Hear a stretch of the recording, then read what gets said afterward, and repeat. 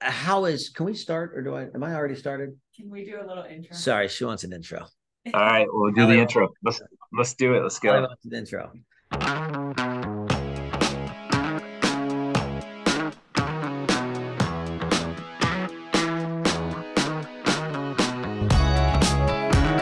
Greg Friedman, welcome. Thanks for joining me today.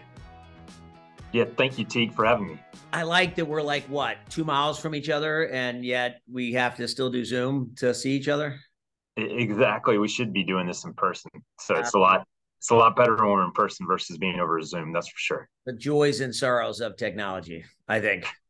Right. All right, so I'm going to get into it. Listen, we're going to talk all things hotel industry, economy, inflation, interest rates, banking. You guys are in the banking. So we're going to talk a bunch of that stuff, sort of what's happening now and how we see the market, transaction world, et cetera. But first, give me a quick sort of update on you guys on Peachtree Group. Sorry. So we've had name change. We've had a bunch of promotions. You guys have been in the news a lot lately. You're looking at all asset classes. Give me a quick 30-second update on Peachtree Group. Yeah, it's a great question. I don't know if I can do it in 30 seconds, but I'll try. So Peachtree Group, obviously we changed the name from Peachtree Hotel Group to Peachtree Group. And really the impetus for the name change was the fact that we are starting to do a lot more stuff outside the hospitality business, especially within our credit business. So we're doing a lot more, lending to non-hospitality real estate assets. So we've really grown that business, and I'll talk more about that later.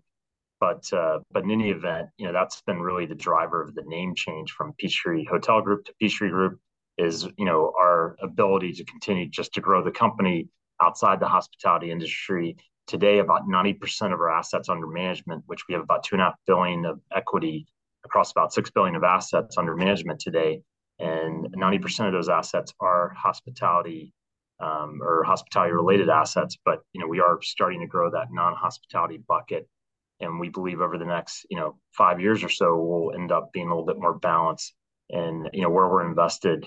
So we think it was a good time to make that name change, just given the fact that we are growing outside the hospitality industry. But we've been over the last 12 months we've been extremely busy on the credit side of our business.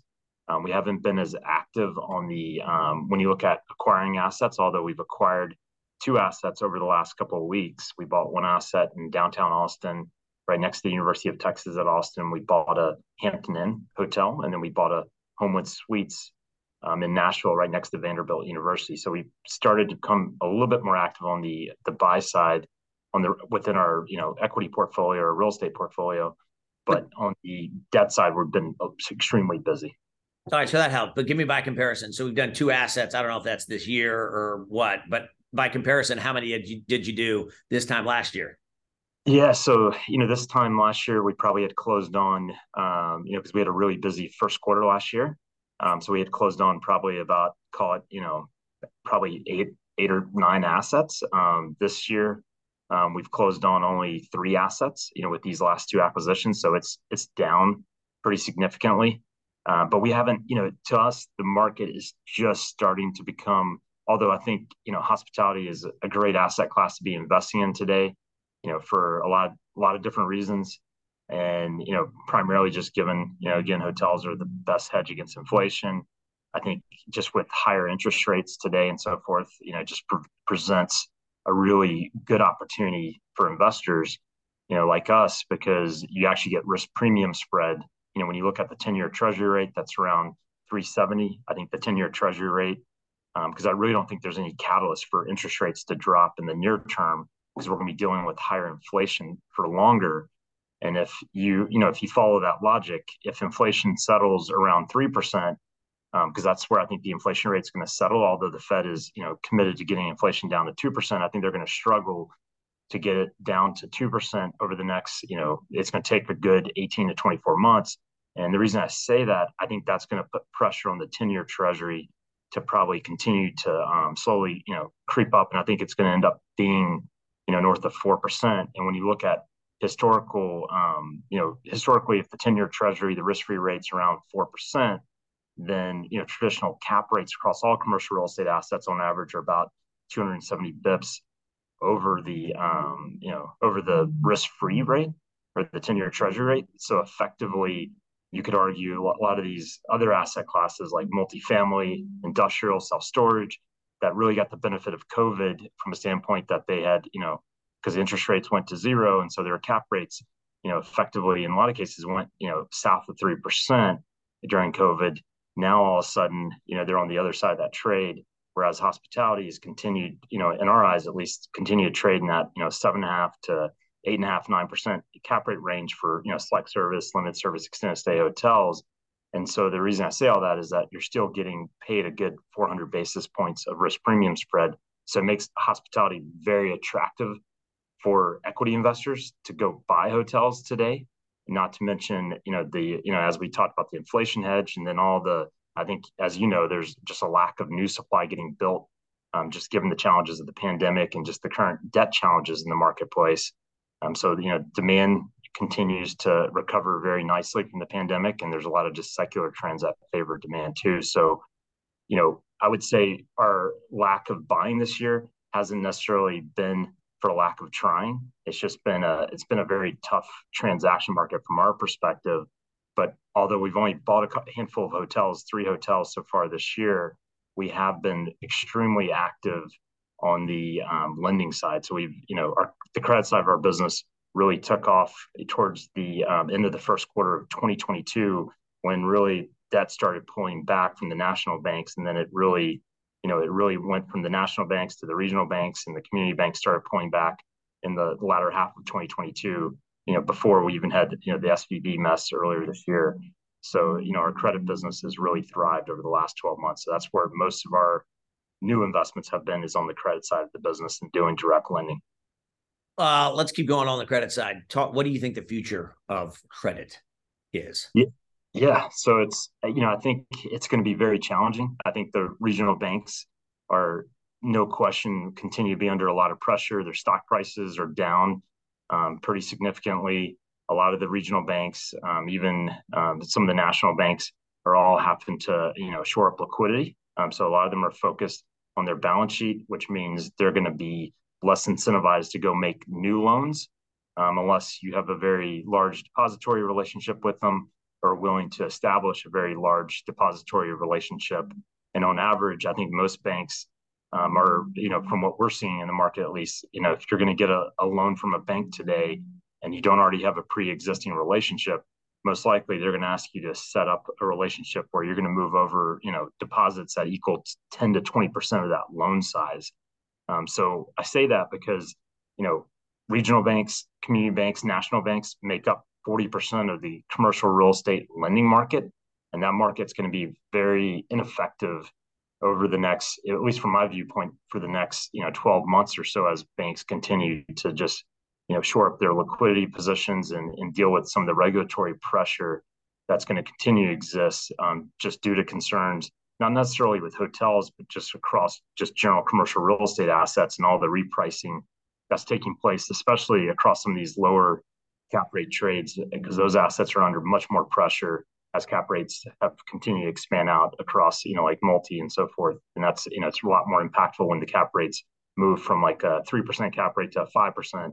I mean, that could, wipe out all your equity in a property. So, there's no question. A lot of these banks have huge exposure to commercial real estate, so they're going to be very hesitant to make new loans. But it presents a huge opportunity for groups like us, where we have our direct lending platform, Stonehill. And so we're seeing that business really pick up, where we're really filling the void that's been left by a lot of the regional banks and national banks, as well as you're seeing the CMBS and CLO market has been very inefficient as well. And that makes up, with insurance companies as well, that makes about 40% of the lending market as well. And that market continues to be very inefficient, although you're starting to see a lot of insurance companies become a little bit more active on the lending side. But we're just in a very inefficient lending market. I think that's going to continue to be the case for the rest of this year, going into the first half of next year.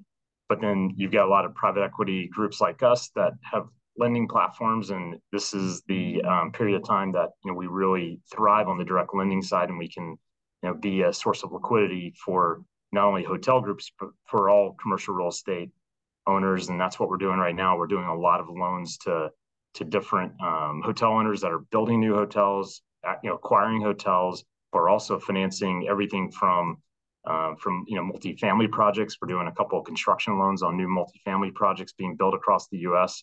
to financing acquisition loans on some stuff in the retail space, for instance. The question I hate to ask, but how expensive is the money? Give me a standard Stonehill quote. Yeah, so it's definitely. I mean, costs of debt have gone up all over the board. So we most of our debt typically falls in the range of that, SOFR plus, call it, around 700 basis points. So give or take, 100 basis points or so. So it's definitely not cheap. So I mean, you're borrowing today, just given where SOFR is, you're around 12% for our typical loan. We do some stuff, and this is all senior debt, where we're going typically, call it 60, to 75% loan to cost, loan to value. So we're usually in that range. But we also have some stuff we do where we do some fixed rate loans that are a little bit cheaper, where we're around 10% or a little bit south of that. Sometimes we're in the nines on a fixed rate basis. And so that's a different product for certain deals. And usually if we've got something that's a very well located asset that fits a certain bucket, usually we're in that call it 9.5 to 10% range on a fixed rate basis, which is a little bit more competitive. And give me your math on where sort of traditional CMBS or other bank lenders are. Yeah, so it is all over the place right now. I think for CMBS, most of the on a fixed rate basis, we're seeing stuff, call it around 7%, give or take 50 bips. So CMBS, that is getting done, but that's most of the assets we finance tend to be more transitional in nature, where the borrower hasn't executed on their business plan fully, and they're buying something with the idea that they're going to grow cash flow, so they don't want to be restricted into a 10-year loan or a 5-year loan. That's going to restrict them from being able to pay it off. So they want to be able to utilize someone like us on a short-term basis to go create that value and either recap at a later date through CMBS and cash out equity, or be able to go sell the asset. But CMBS is usually today around 7%. I think most of the banks we're seeing today are typically quoting. I mean, banks that are quoting deals, we're seeing it, and even some of the other debt funds, it is all over the place. I'd say traditional banks, if they will give a quote, usually is in that SOFR plus 300 to 500 range.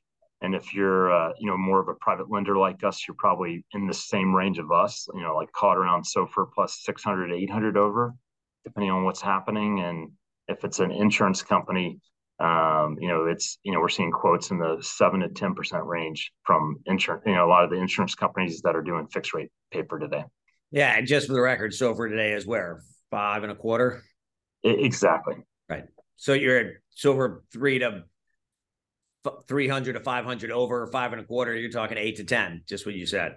Exactly. If you can get it.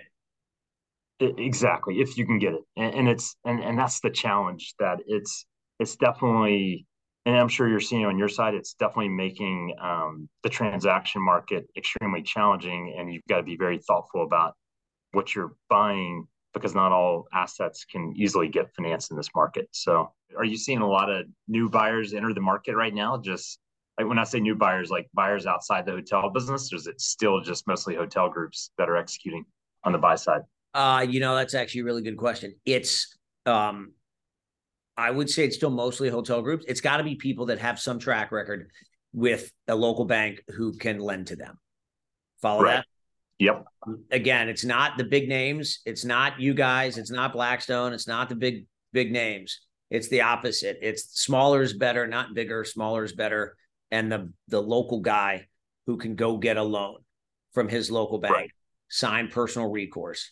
That's who's buying the stuff today. He probably has a 1031 exchange, or it's the hotel right next door. He's got some emotional reason why he wants to buy this. Yeah. No, that makes sense. And then, are you seeing a lot of deals fall out of contract right now, or are you still seeing everybody execute for the most part? Great question. It's very nuanced answer. First half of this year and fourth quarter of last year, everything fell out. Everything. Right. So from that, everything fell out. Now, knock on wood, I don't know, 50-50, if not higher, if not 70%. because we've kind of learned what to do, and we've learned don't take that out. It's not going to get done. Right. Yep. Like then everyone was like, oh yeah, I can pay you $50 million for that. And then they come back, Teague, did you know the credit markets are terrible? And now we all know that the credit markets are terrible. So we've all adjusted. And a question you didn't ask that I will answer is I think that most of the sellers have done more of the capitulation than the buyers. Right. We're still getting anytime you buy anything, you've gotten aggressive by definition, right? You had 19 bidders, you were the winning bidder, you beat out everybody else. Right. So you still have to get aggressive. And our job is to find the person who's willing to get aggressive on each asset, right? Why you have to have this one. That's our job. Trick, instead of 19 bidders, now we have 7. Yeah. Right. And instead of 3 or 4 guys fighting over it, we have 1. Yep. And then we're just hoping to get that person to the finish line. Right. We're interested, and we're still getting hard money on the majority of our deals, though. Most of our contracts, we're still getting hard money. Wow. Okay. And so when you say hard, you're not getting hard money at the signing of the contract, but the bulk of what we're doing, we're still getting hard money at the signing of the contract. That's awesome. I mean, that's awesome for you guys because it obviously locks in the buyer, but it's almost just with how the debt markets are right now. I would be super, like, if you're relying on debt, unless you're an all cash buyer, which most buyers really aren't, they're going to leverage at some level. It's just such a inefficient market. But my salesman answer is sort of, don't make me or the seller, the client, don't make us trust you. You trust yourself that you can get a deal done today in today's market. You know your relationships. You know what you can do. If you think you can get it done, you put your money where your mouth is and you go hard. And then we'll all be on the same team. This is the magical part. Now we're all on the same team trying to get this deal done. Hey, how can we help? Do you need a mezz piece? Where are you short? What do you need? What can we work on? What can we work with to get this done? Versus sort of the adversarial, oh, I'm going to go find everything wrong with your hotel. I'm going to come tell you, here's a list. I need a retrade. Thank you. Oh, by the way, I found all these other problems. Right. We cannot have that question when everyone's gone hard. It's kind of cool. And for the most part, my sellers, even the Blackstones of the world, don't mind giving you extra time. They just, as long as you're hard, they'll take a little more extra hard money, but they'll give you all the time in the world to close. They just want to close. Yep. No, it makes sense.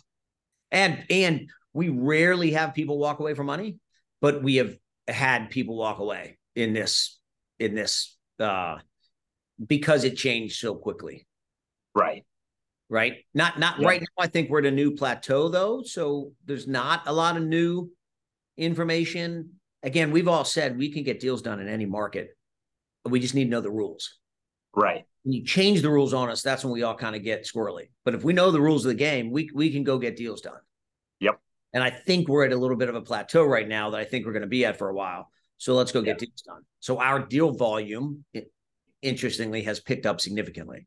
I'm totally surprised we're not seeing more buyers come in the market that are, not traditional hotel buyers, just given what's happening on some of the other asset classes, and just, hotels becoming more compelling as an investment story, and it's probably the most investable asset class at this point. So when you look at real estate assets, at least.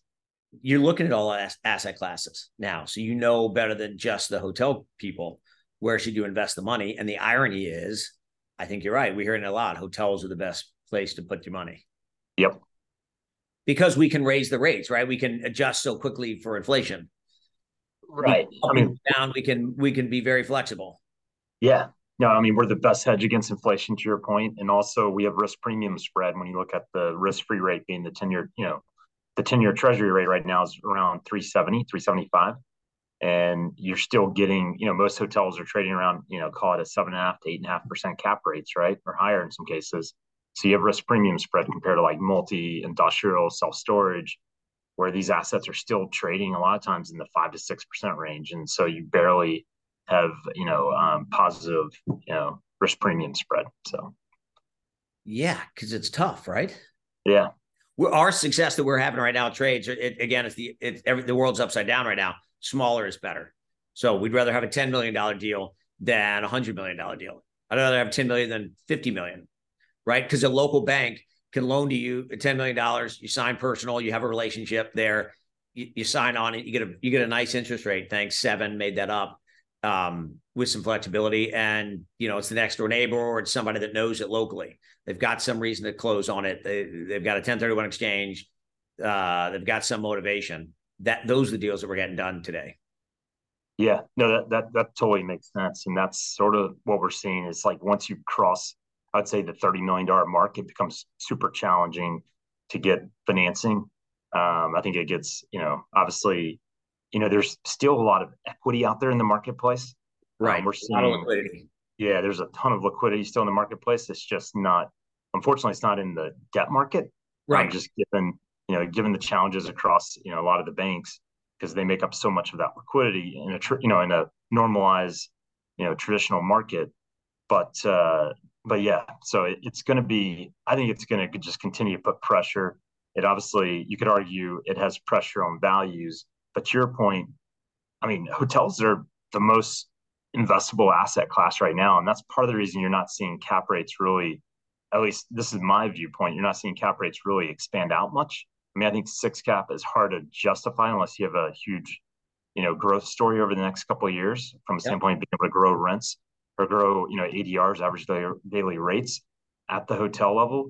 But for the most part, it's, I think, you look across all these asset classes, there's so much risk with some of these other asset classes that got used to just, I hate to say it, debt that was next to zero, Right. and they got used to these low cap rates that just weren't sustainable. And just in a strange way, the pandemic was a gift to the hotel industry, although it caused a lot of damage to our industry. But it was a gift in the sense that we didn't get unfortunately, we didn't get the benefit of that compression of cap rates at the level that you saw across all these other assets. And so the spread differential of where hotels were trading relative to like multifamily or industrial or even self-storage from a historical perspective really blew out during the pandemic. And now those other assets are trying to come back to, at least from my viewpoint, back to the historical, range of that spread differential.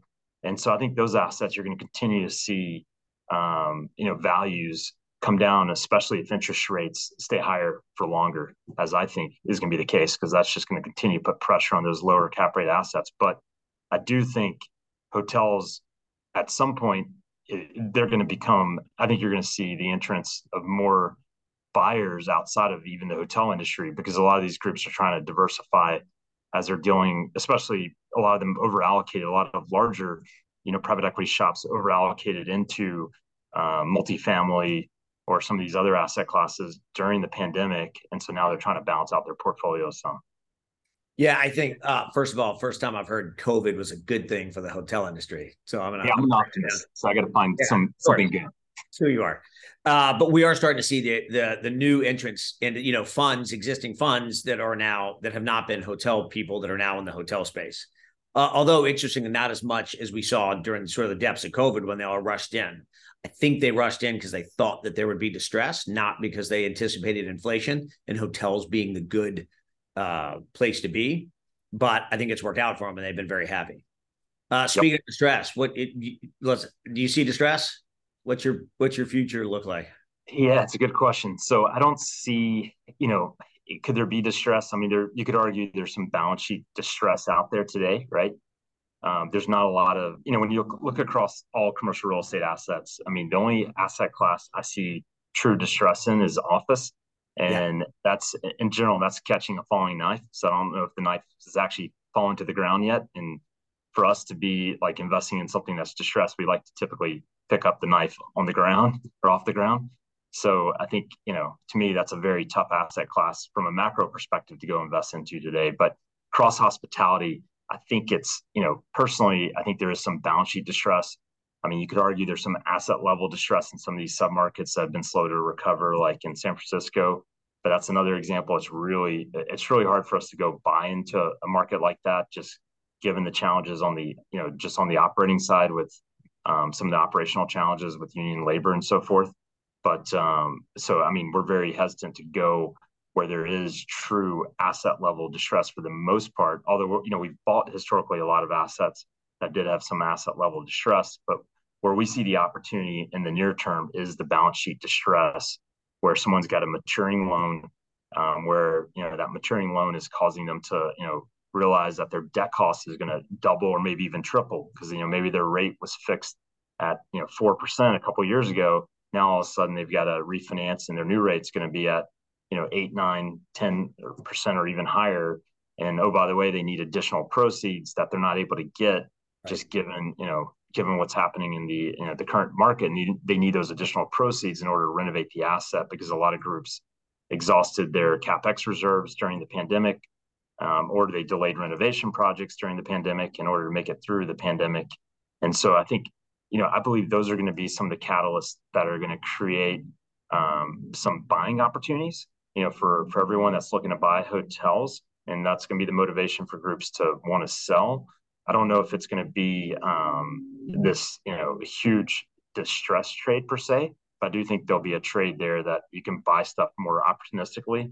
And that's sort of what we're seeing right now in the deals that we're working on. In a lot of cases, there's usually a situation where a loan's maturing, or there's a big PIP needed, and they just don't want to do a capital call, nor do they want to go tap into the debt markets where debt costs are so high.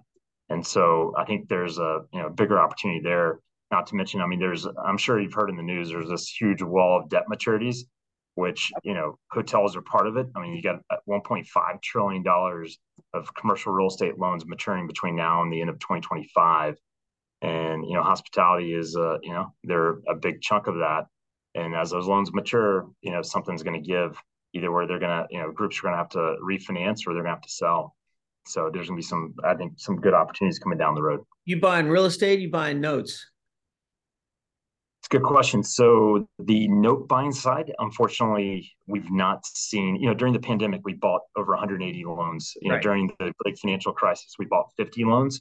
And this year we've bought nothing on the debt side. We've just not seen anything that's been super compelling. The discounts have been, the loans that are trading that we're seeing, the discounts just have been very thin, where it just doesn't make sense. And within our credit strategy, we're actually better off just doing direct lending, where we can lend to great sponsors, to great assets, and not have to necessarily buy something at at pricing that just doesn't make sense. And that's where the note trade, if you're buying debt from banks today, where that's where it sort of is, because like on average, most of the loans that we're seeing trade that is truly covered paper, where the asset is worth around the loan balance or higher, most of those loans are trading at, like, call it 2 to 5% discounts, which effectively you're just better off originating paper versus buying. Now, it doesn't mean that trade doesn't come.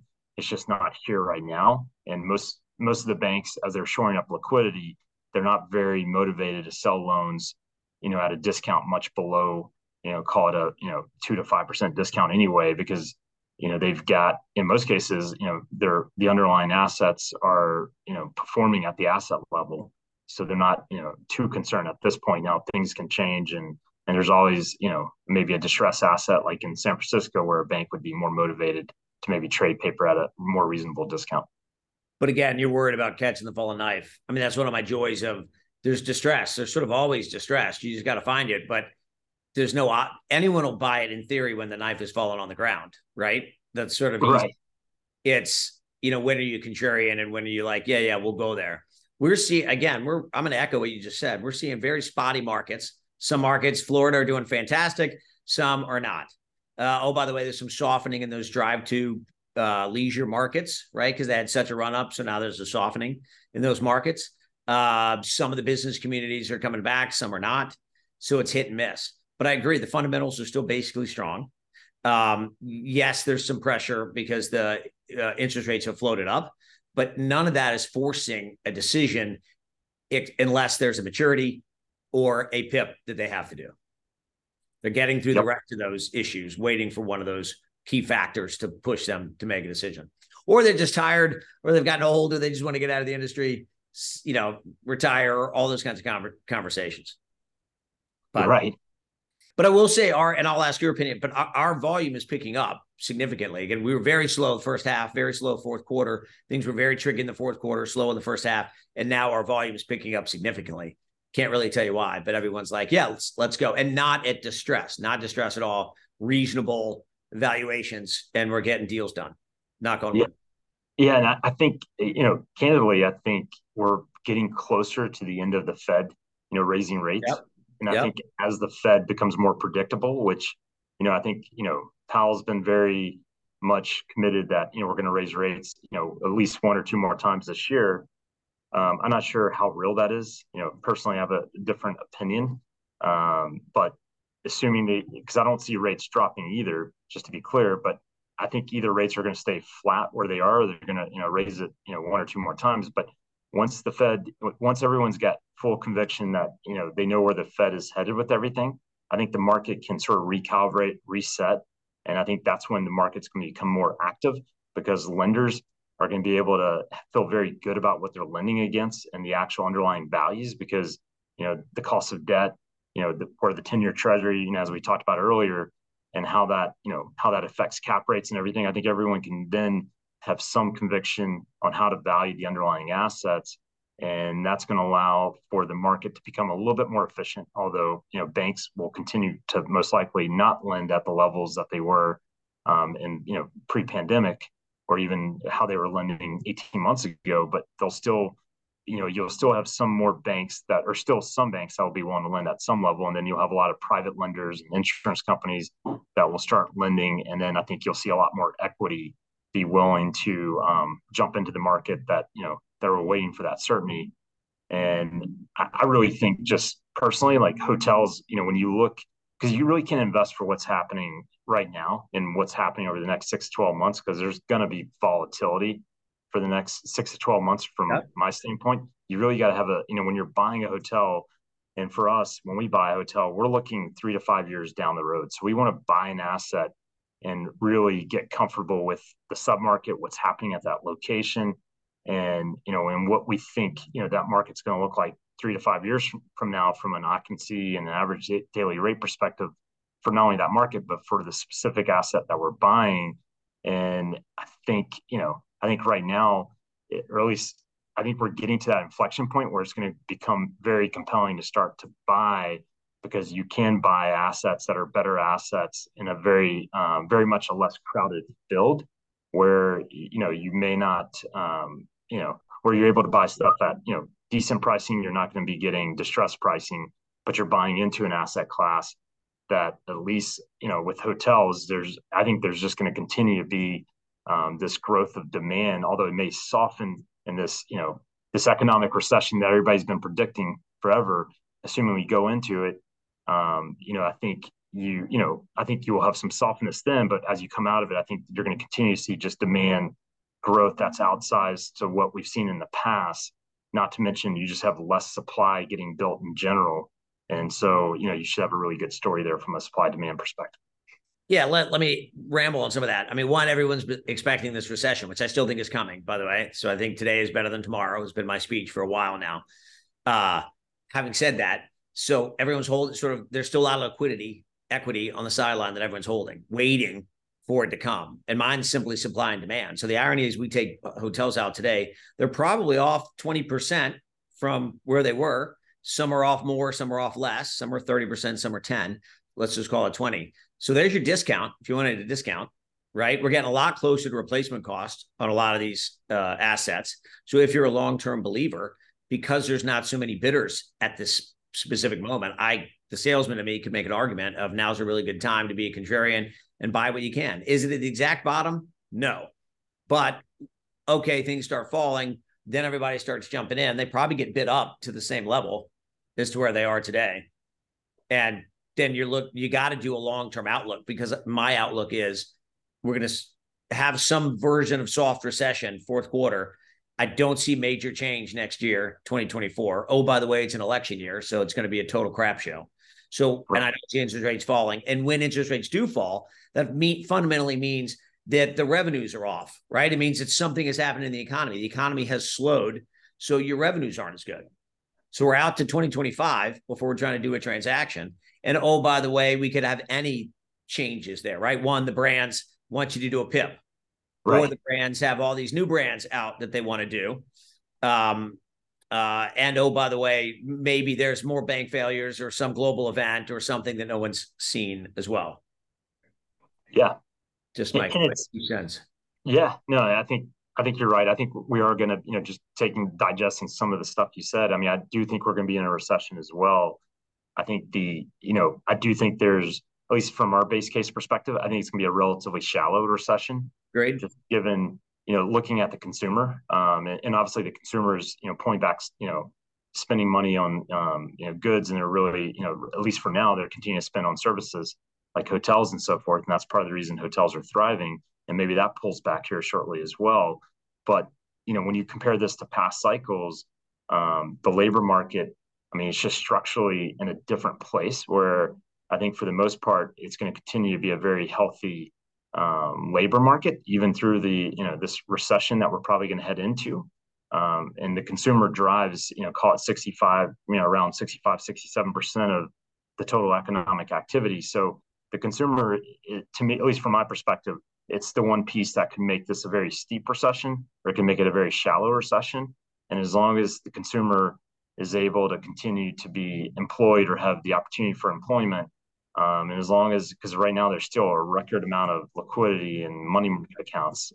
So, I mean, there's a ridiculous amount of money that's just sitting in money market accounts, as you were saying before.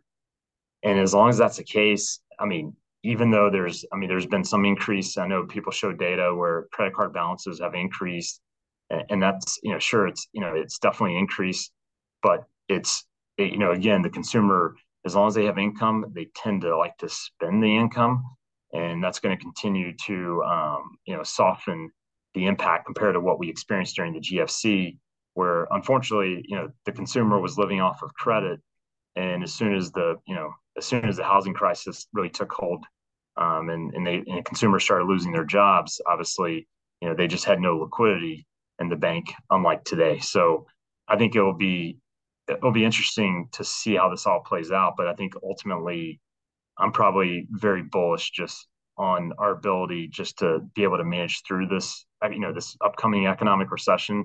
But more importantly, I think once we get through it, I think there's going to be a lot of money to, especially continue to get reallocated into the hospitality industry, because I think, especially on the select service, limited service, extended stay side, I'm sure you're seeing it.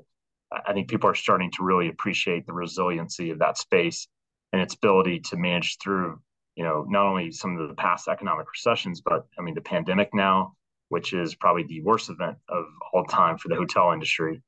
And then, as we power through this, upcoming economic recession, I think it's going to continue to give a really good story for institutional capital to reallocate into our industry to allow for that, hopefully for some compression of cap rates and value increases on the outside.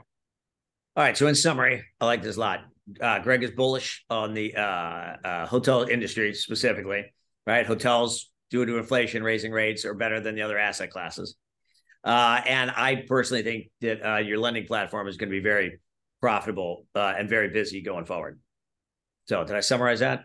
You summarized it perfectly. I think the credit side of our business, I mean, we are definitely expecting to have a record year, not only this year, but going into next year, because there's just such a lack of debt liquidity out there. So I think we'll be able to, take advantage of it on the lending side through Stonehill. But I do also think, I think the hospitality industry, I mean, it's probably never been better when you think about just the fundamentals and what the opportunity set that's what we're set up for when you look over the next 5 to 7 years, because I think it gets understated, just the lack of new supply getting built in general, Yes. compared to what we typically experience when when you're headed towards an economic recession, because you're usually dealing with the reverse, where you have a record amount of supply. And that's what's happening, like in multifamily right now. You have a record amount of supply that has to be absorbed. That's, not only to mention that they're dealing with the reverse, like we trade at higher cap rates, as I was talking about. Some of these other asset classes are having to deal with cap rates that are expanding, very quickly. So they have got to grow rents at a pretty rapid pace in order to offset that, cap rate expansion or loss of value through cap rate expansion, which is going to be a really hard task. Whereas we're not going to have that challenge, which, I'm pretty bullish on our industry. So. Yeah, I love it. All right. You're a good man. Thank you for doing this. We could go on and on forever and ramble, and people would maybe not listen. Thank you very much for your time. I owe you lunch. Let's not do the Zoom thing anymore. Let's get together. Let's definitely do lunch. I agree. And fingers crossed we can get some more deals done second half of this year. For sure. We'll definitely do some deals. So let's figure that out, and look forward to catching up over lunch or dinner here soon. I love it. All right. Thanks, Greg. All right. See you soon. See ya.